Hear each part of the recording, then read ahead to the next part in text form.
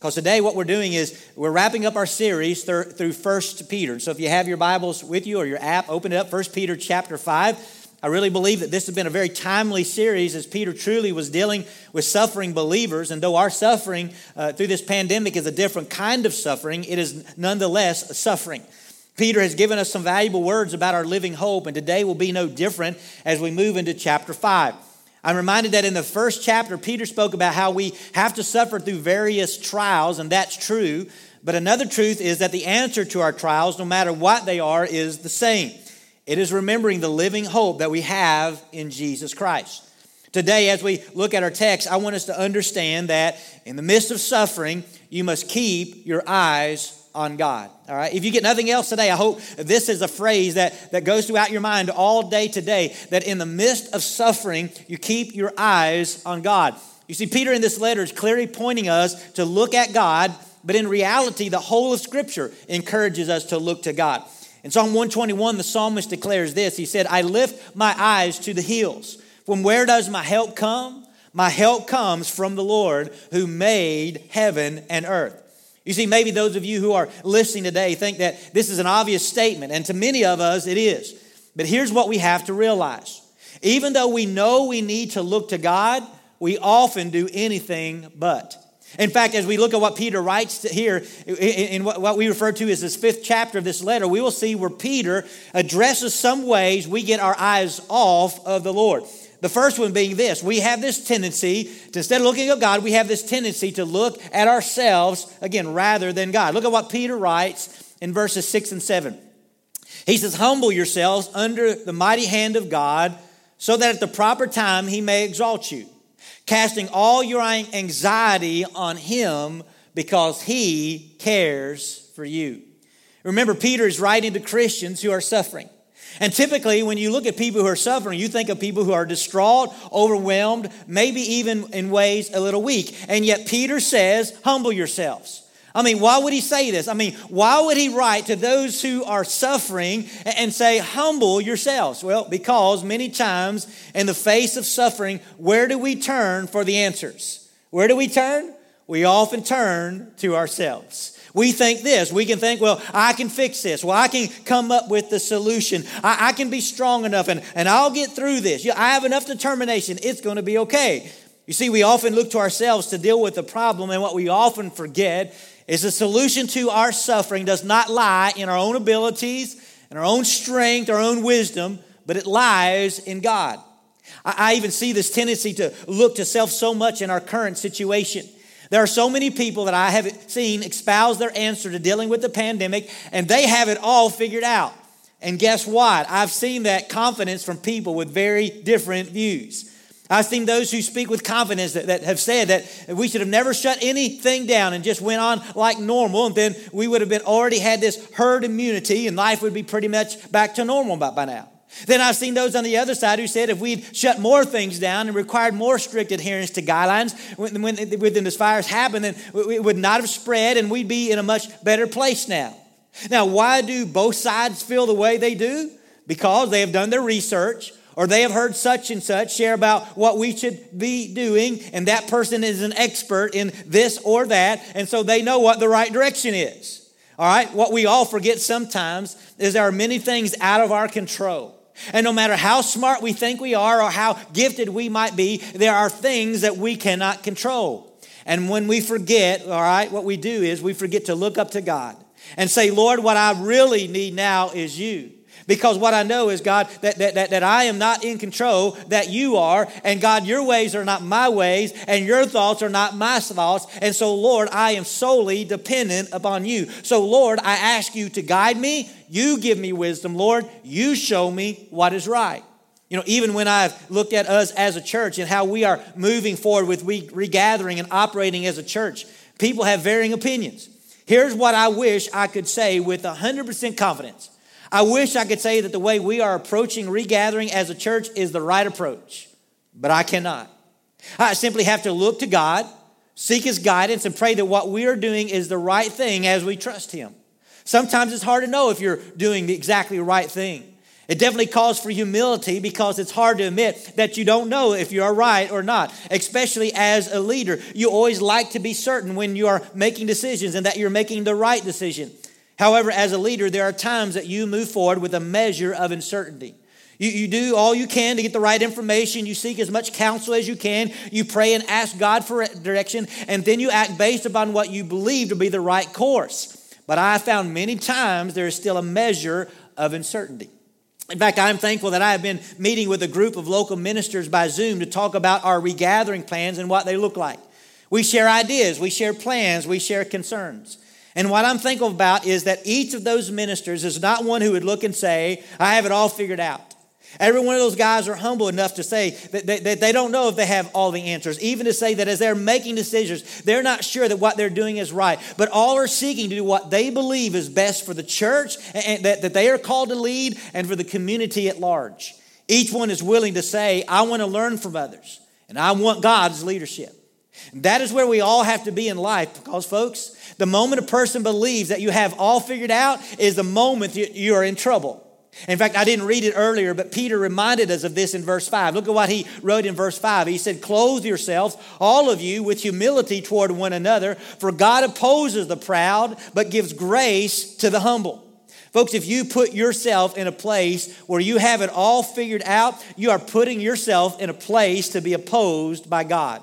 The solution to our tendency to look to ourselves rather than God is remembering this, to look up to God, to seek His direction. And because of that, Peter was led to share the words we saw a moment ago where he wrote in verse 7, he said, casting all your anxieties on Him because He cares for you. In fact, one of the ways that you can know if you are relying on yourself too much is checking your level of anxiety. Because anxiety can be a lack of trust in God. Actually, hear me, anxiety can be a source of pride because anxiety exists when we feel out of control and ultimately are trusting in ourselves for the solution. On the other hand, anxiety is a normal part of life, and what we do with that anxiety shows where one is placing trust.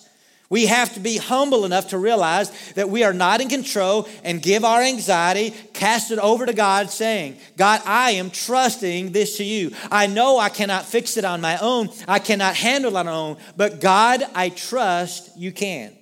Look at even why we are called to do this. Because God cares for us.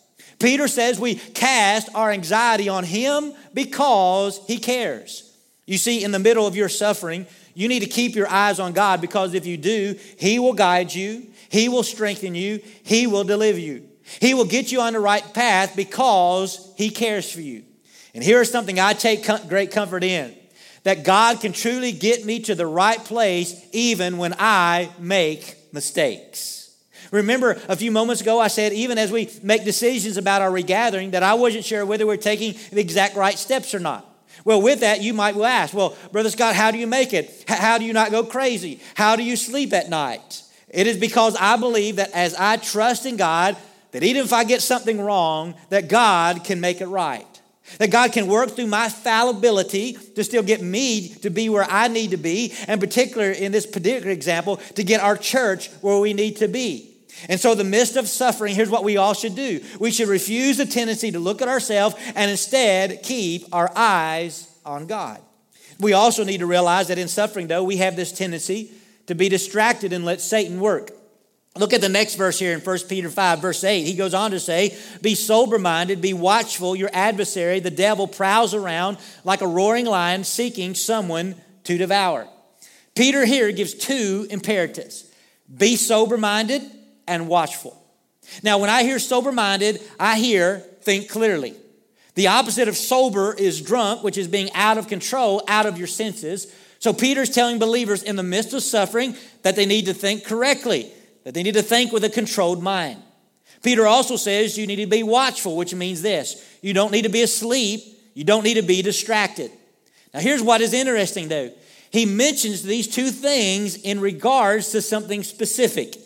He tells us that you need to be sober-minded and watchful because the devil is on the prowl. He is looking to devour you.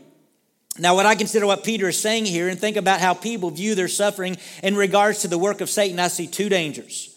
One is that some give Satan too much power, and then two, some ignore him altogether. There are some who, with an uncontrolled mind, look at Satan and give him way too much power. They see Satan at every turn and almost give him power that only belongs to God. Well, there is no doubt that Satan is at work in this world. I mean, Satan brought calamity into Job's life to test him, to seek him, and to try to get him to turn from God. Satan entered Judas's life to have him betray Jesus. Satan worked in Peter's life at one time to distract him and to keep him from seeing clearly who Jesus was, and even in a moment denied Jesus when things got tough. However, we have to realize that even in those situations that Satan wasn't in control, but God was. Satan had to get permission to tempt Job. Jesus even told Peter that Satan had asked to sift him, but that Jesus had prayed for him that Peter would stand. Satan was never in control of any of those situations. He could only do what God allowed. Now, when a person looks to Satan and attributes to him power that asserts that he is in control, that person is not looking at Satan with a sober mind. We must be aware of Satan, but we must never give him too much power.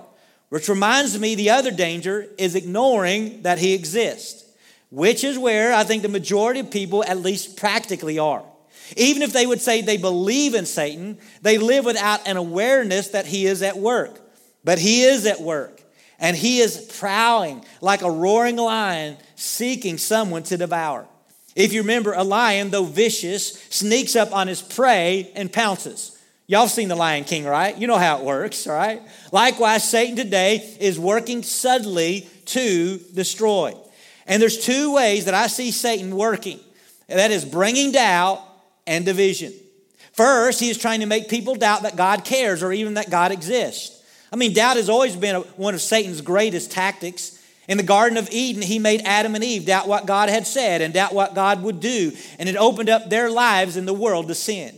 He is still doing that today. I mean, a pandemic strikes and people says, listen, if there really was a God, then he wouldn't let something like COVID-19 even exist. Other suffering comes into lives and people say, well, if God loved me, then he wouldn't let this happen to me.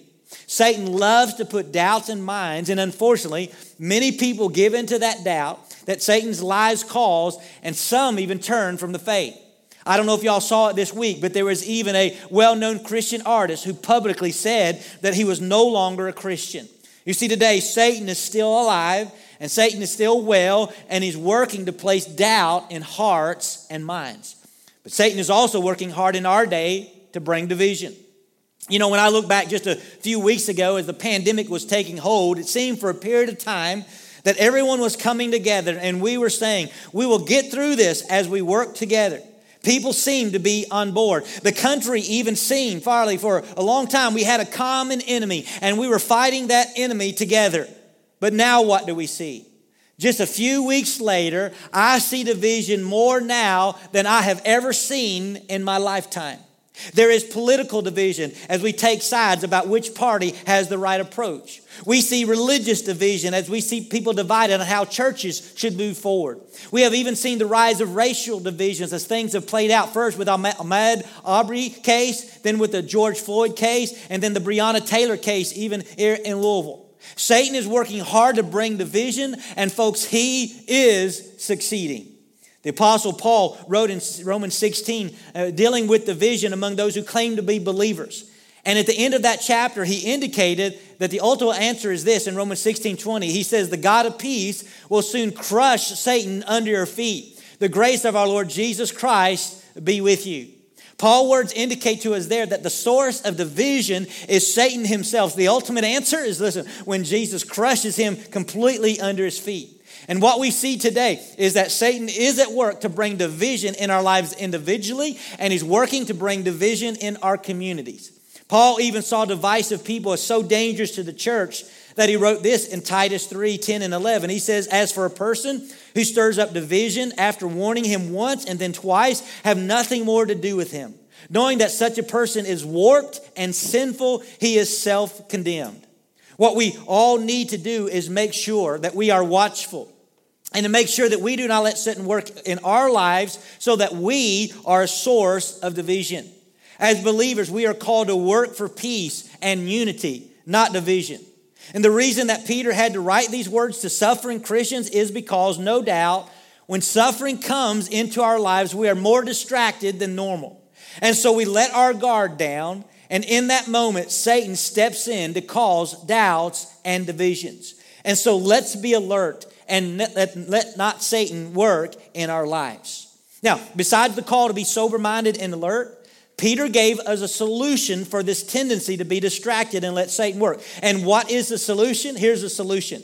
It's to look up and to keep your eyes on God. Look at what he wrote in verse 9. He said, resist him firm in your faith, knowing that the same kinds of suffering are being experienced by your brotherhood throughout the world. See, the key to resist Satan is to be firm in your faith. It is making sure you fully understand what you believe as a Christian and why you believe it.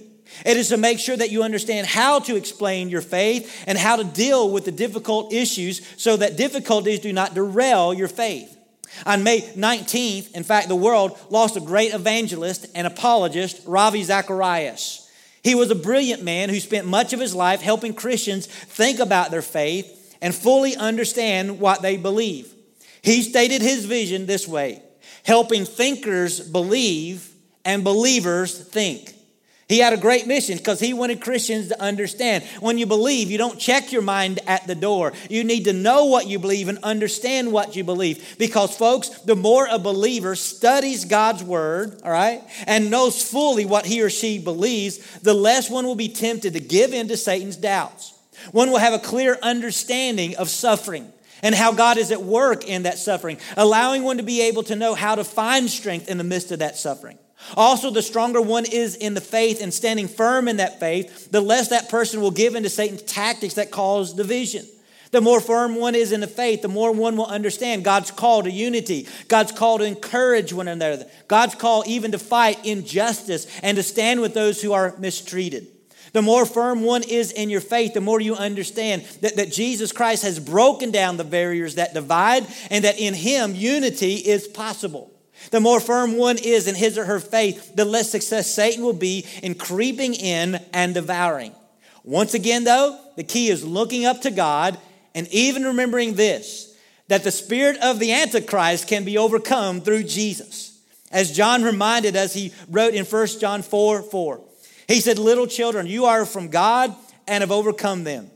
For he who is in you is greater than he who is in the world. Can I hear amen here this morning?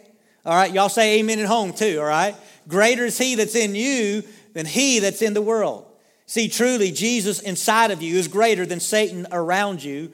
And so what you need to do is look to God. The need to stand firm in the faith is a call to every believer to be committed to discipleship so that you grow in your faith.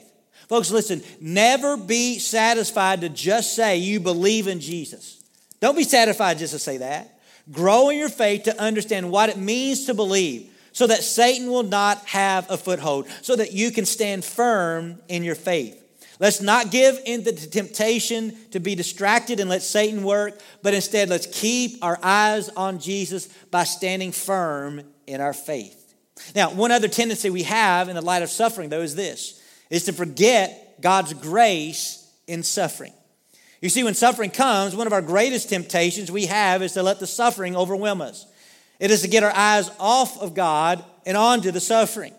Look at Peter's words starting back in verse 10. He said, and after you have suffered a little while, the God of grace, who has called you to his eternal glory in Christ, will himself restore, confirm, strengthen, and establish you. To him be dominion forever and ever. Amen. You know, let's go ahead and recognize this, that suffering is universal. And we will suffer in various ways. Let's never forget that we live in a broken world, a world that is broken because of sin, and that brokenness brings with it suffering of various kinds. But that doesn't mean we should let suffering overwhelm us. We don't have to if we keep our eyes on God. Notice after Peter acknowledges the reality of suffering, he spoke about the suffering as being temporary, that it's going to be gone in a little while. It will not last. He pointed the readers to remember that there is a God of all grace and that God will work to restore, confirm, strengthen, and establish you. That's important to remember because, again, we can let our suffering cause our eyes to get off God when our suffering should actually do the opposite. our suffering should point us to God. Remember this, if it wasn't for God's grace, we would all be consumed because we have all made mistakes and we all deserve annihilation because of that sin. But because God is like, I got a grace, He hasn't wiped us off the face of the earth yet. It is His grace that offers us salvation through faith in Jesus Christ. It is His grace that offers us eternal life. But hear me, it is also His grace that sustains us every day. Even the Apostle Paul, as he was dealing with his suffering, said His grace is sufficient. And also because God is a God of grace, He allows suffering in our lives as a means to a greater end. First of all, suffering helps us grow in our faith. We're told this in Romans 5. He says, not only that, but we rejoice in our sufferings, knowing that suffering produces endurance, and endurance produces character, and character produces what? Hope. See, God knows that we have a tendency to be stagnant or get satisfied. Therefore, He will occasionally allow suffering to wake us up and to move us to a deeper, greater depth in our faith. Move us to a place where we find hope. Suffering also is used by God to prove our faith to be genuine or not. Peter wrote this earlier in the first chapter. Remember this? He said, in this you rejoice, though now for a little while, if necessary, you have been grieved by various trials, so that the tested genuineness of your faith, more precious than gold that perishes, though it is tested by fire, may be found to result in praise, glory, and honor at the revelation of Jesus Christ. Folks, think about this. When your faith is tested and stands, you are able to rejoice. Does any of you want to get to the end of life and have a faith that was fake? No, right? Well, so here's what God does. He allows suffering to come to test it, to make sure that it's genuine, so that, yes, you can have that strength now, but you can get to the end of life someday and stand before the Lord and rejoice because you have a faith that is genuine and real. You understand that you have built your life on something that stands, and you're able to rejoice that your life has persevered, and you now again praise and glory God. But then look at this, suffering turns our eyes upon God. Paul, writing about the general suffering that we face, included the deterioration of our body, said this in 2 Corinthians 4. So we do not lose heart, though our outward self is wasting away, our inward self is being renewed day by day. For this light momentary affliction is preparing for us an eternal weight of glory beyond all comparison, as we look not to the things that are seen, but to the things that are unseen. For the things that are seen are transient, but the things that are unseen are eternal. What he's saying is this, that truly any suffering should point us to God and make us long for Him more. The suffering forces us to look beyond things that are temporary to the things that we cannot see now except by faith. And when we look to God in this way, we actually experience, he says, an inward strengthening that's hard to explain. But we know it gives us peace and confidence to face our current struggles. As we do, what we discover is that God is the one, as Peter said, who restores, confirms, strengthens, and establishes you. One just has to remember that ultimately the fulfillment of God's promise to us does not happen fully in this life, but in the next. It really ties back to what we looked at last week when we discussed living with the end in mind. Folks, this world is temporary, along with its problems. But eternity is forever. Therefore, when suffering comes into our lives, God is seeking to fulfill an eternal purpose by pointing us to God, to Him who is our living hope. Some people will get this and others will not. Those that understand will look up to God and find peace in the midst of the suffering. Those that don't will remain in misery. Here's my prayer for all of us today. Again, where you're sitting in this pew or whether you're worshiping home, here's my prayer, that indeed you will look up to God. Maybe what we are going through is overwhelming to you. I want you to ask yourself today, am I looking to find the answers within myself, and am I looking to God? If you are looking to yourself, let me encourage you today to humble yourself and turn your eyes to God. Is this suffering causing you doubts or causing divisions between you and others? Well, let me encourage you to be aware that Satan is at work and resist him. Don't listen to his lies that are causing you to doubt, and don't let him lead you to be a divisive person. Instead, turn your eyes to the Lord, see that He is worthy of your faith, and let your faith work so strongly in your life that you see division for what it is, and then you work for unity with others. Then as you continue to deal with the difficulties you face, let those difficulties point you to the God of grace who loves you and sent Jesus to die for you. I have no doubt that any suffering we face, hear me, is really a gift from God so that we would realize today that our hope is not in this world but in Him. And so let's turn to Him. Folks, listen, Jesus died for our sin to rescue us from this broken world. And if we look to Him, I know today that there is hope. A hope that will last not for this moment or just this life. A hope that will last for eternity. And so in the midst of our suffering, let's keep our eyes on God. Let's look up to Him and let's find the hope. Let's look up to Him and find the peace. Let's look up to Him and find the joy that we are longing for, because, folks, He is the only place where all of that is found. And so let our suffering, listen, point our eyes to God, and let's keep our eyes on the Lord. Would you pray with me? Our Father, as we come to you today, Lord, in the midst of our suffering, Lord, of various sorts, we come to you today and praise you because you are a great and a mighty God. You're a God that Peter says that to you all dominion forever and ever belong. And I pray, Father, today that we would continue to look to you and find ourselves restored in you, confirmed in you, strengthened in you, and established in you. Because, Father, you are the one that can do it. We ask, Father, this morning that you forgive us when we get our eyes off of you and onto ourselves. And Father, if we're doing that today, Lord, would you reveal that to us that we might confess and repent and turn to you so that we would, again, get our eyes off ourselves and back onto you. Father, this morning, if we have got distracted, Father, will you reveal that to us? Show us, Father, how we've let that distraction allow Satan to work in our life to cause doubt or division. And if that's happened, Father, may we confess that today and we repent and may we return back to you. And Father, today, may we stand firm in our faith. May we, in fact, go deeper with you, Father, today and find our restoration in you. Help us, Father, to be renewed in you today. And Father, in this moment, as we're suffering, if we have looked and got our eyes on the suffering or off of you, Father, reveal that to us again, that we might confess and repent of that. And today, instead, look to your grace. Because, Father, indeed, we know that it is your grace today that is sufficient. We know that it is your grace today that is our hope for today and for eternity. And so, Father, may we look to you. Lord, my true prayer for all of those who are listening today, that we would look up to you and find the hope, the joy, the peace that you bring. May we truly turn our eyes to you today. As we get ready, Father, for this song of invitation, would you speak to us? There are things that we need to confess.